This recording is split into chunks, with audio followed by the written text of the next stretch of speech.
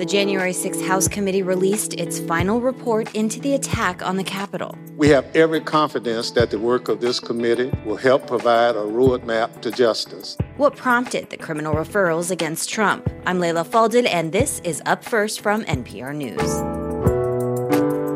A bipartisan bill in Congress to grant legal status to tens of thousands of Afghans has been blocked. All the peoples, they come during the evacuations, and they have unknown future. They don't know what will happen to them. So what does happen to the people brought here after the chaotic U.S. withdrawal and the Taliban's takeover? And China's COVID restrictions were abruptly lifted as the virus was spreading across the country. Can China's healthcare system cope? Stay with us. We'll give you the news you need to start your day.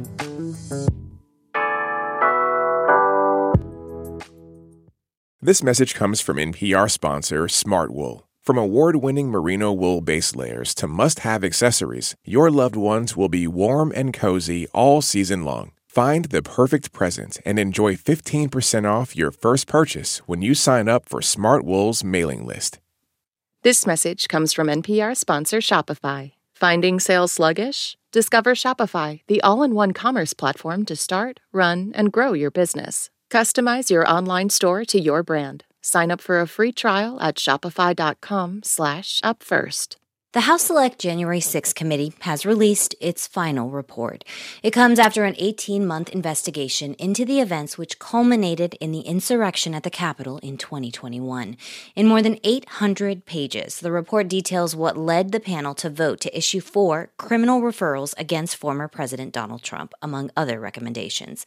And it lays out a path forward for the panel's findings. Here's Chairman Benny Thompson. We have every confidence that the work of this committee will help provide a roadmap to justice, and that the agencies and institutions responsible for ensuring justice under the law will use the information we've provided to aid in their work. To walk us through all of this is NPR congressional correspondent Claudia Grisales. Hi, Claudia.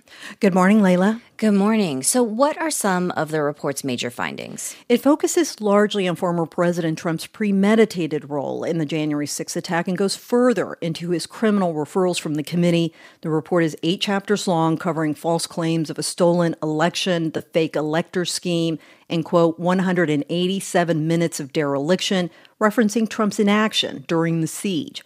One chapter is titled after a federal judge's description of Trump's post-2020 election efforts, calling it a, quote, coup in search of a legal theory, and captures desperate attempts to overturn the presidential results, such as trying to force then Vice President Mike Pence to illegally reverse President Biden's win in a ceremonial counting of the votes. Finally, it details ties between extremist groups and Trump allies. So how does the report delve into law enforcement and intelligence failures? It reiterates other findings, that there were significant failures here. For example, the chairman of the Joint Chiefs, General Mark Milley, said before January 6th, the probability for violence was clear and he expected, quote, street fights when the sun went down. What role does the American public play when it comes to these findings?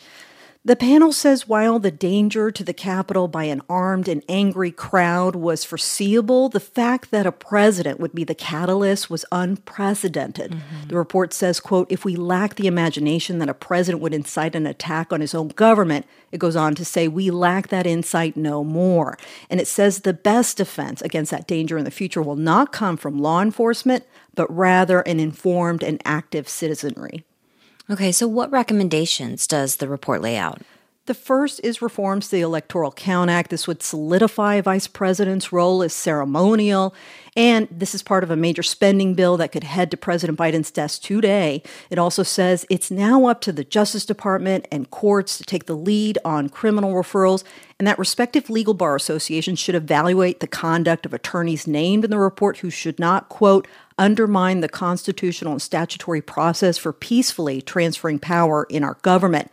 This includes attorney John Eastman, who was tied to the plot to overturn the result, Kenneth Chesebro, a central figure in the fake elector scheme, and other Trump-aligned attorneys such as Rudy Giuliani. Okay, so Claudia, now that this investigation is done, the report is out, what are the next steps? There are still more records to come, and plenty. For example, a few dozen witness transcripts have been shared so far by the panel, but hundreds more are expected in the coming days as the panel will sunset December 31st. NPR's Claudia Grisales, thank you so much. Thank you much. American forces brought tens of thousands of Afghans to the U.S. after the Taliban takeover in 2021. But the majority still don't have legal status here. A bipartisan bill in Congress to fix that was blocked by immigration hardliners this week. We're joined now by NPR's Quill Lawrence, who has been following this story. Good morning, Quill. Hey, good morning, Leila. So I understand you spoke with one prominent Afghanistan war veteran about this, Jack McCain, son of the late Senator John McCain. Right, yeah. McCain he's a fairly private person, but he's been out in the public on this issue. He's a Navy pilot. He went to Afghanistan in 2018 on a mission to train Afghan pilots to fly American-made Black Hawk helicopters. And while he was there, he kept a very low profile for his own safety and the safety of everyone around him as a well-known figure. So in August of that year, though, he went home for 5 days for his father, Senator John McCain's funeral. And then the secret was out. And Jack McCain, the younger McCain, says that the danger was very clear. If one of them had wanted to make a high-profile target out of me, they could have. Would have been extremely easy. I believe that they protected me or at least kept the secret. I can't overstate how important that is to me. So he got very close to these Afghan Black Hawk pilots on the next 8 months left on his deployment, trained up dozens of them to fly the chopper. And he said he saw those pilots rescue Afghan and American troops under fire in ways that were worthy of the highest combat medals. Worthy of the highest combat medals. So what's happened to these pilots just 3 years later when the Taliban took over Afghanistan? Well, they kept flying missions, some of them even after Kabul fell, trying to help the resistance. But it was seen as very important to bring them in. They and their helicopters then were very high-value targets to the Taliban.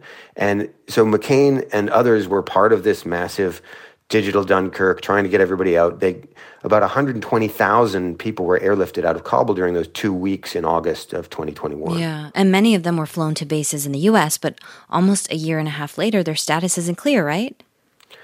Right. I mean, most of them are here on an emergency immigration status that'll probably run out sometime next year. Okay. There was a bill in Congress this week called the Afghan Adjustment Act to help them normalize their immigration status, but it had bipartisan support. It had a growing list of former generals and ambassadors supporting it, and a year-long campaign by Afghanistan veterans. But it was blocked by Republican Senator Chuck Grassley because of concerns about security vetting of these Afghans. And so now they're in limbo. I spoke with one of the pilots that Jack McCain says helped keep him safe in Afghanistan. The pilot's name is Colonel Salim Fakhri. He put it this way. All the peoples, they come during the evacuations, and they don't know what will happen to them. The U.S. government will return them back for the Taliban. Everybody is waiting for the Congress to pass the Afghan adjustment. Fakhri himself is in Phoenix right now. He's with his wife and 3 daughters. He has another reason to want the act to pass because it would actually help him get a green card so that he and all these other pilots can fly helicopters again, which is what the U.S. trained them to do. So he said everybody's waiting for Congress. Does the bill have a chance in the next Congress? It probably will have a harder time getting through the Republican-controlled House, but it's not a strictly party-line vote. And many Republicans, especially Republicans who served at war, did support this bill. NPR's Quill Lawrence, thanks so much. Thanks, Leila.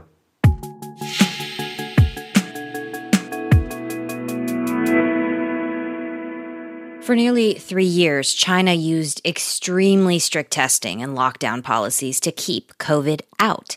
Then it abruptly lifted nearly all those controls as a COVID surge spread across the country. Public health experts are warning the country's healthcare system could now be overwhelmed.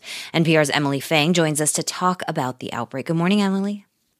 Good morning. So, Emily, what are things like right now in China? Has the healthcare system been able to keep up with this surge? So far, it appears yes, but barely. And that's because the surge in China is forecast to get way worse this month and into January. Anecdotally, everyone I know in Beijing has basically come down with COVID already in the last month, and it's spreading to other cities. A Shanghai hospital warned this week that half of the city's population, that's about 12.5 million people, could be infected by just the end of next week. There are long lines already outside of funeral homes and crematoria that we've visited in Beijing.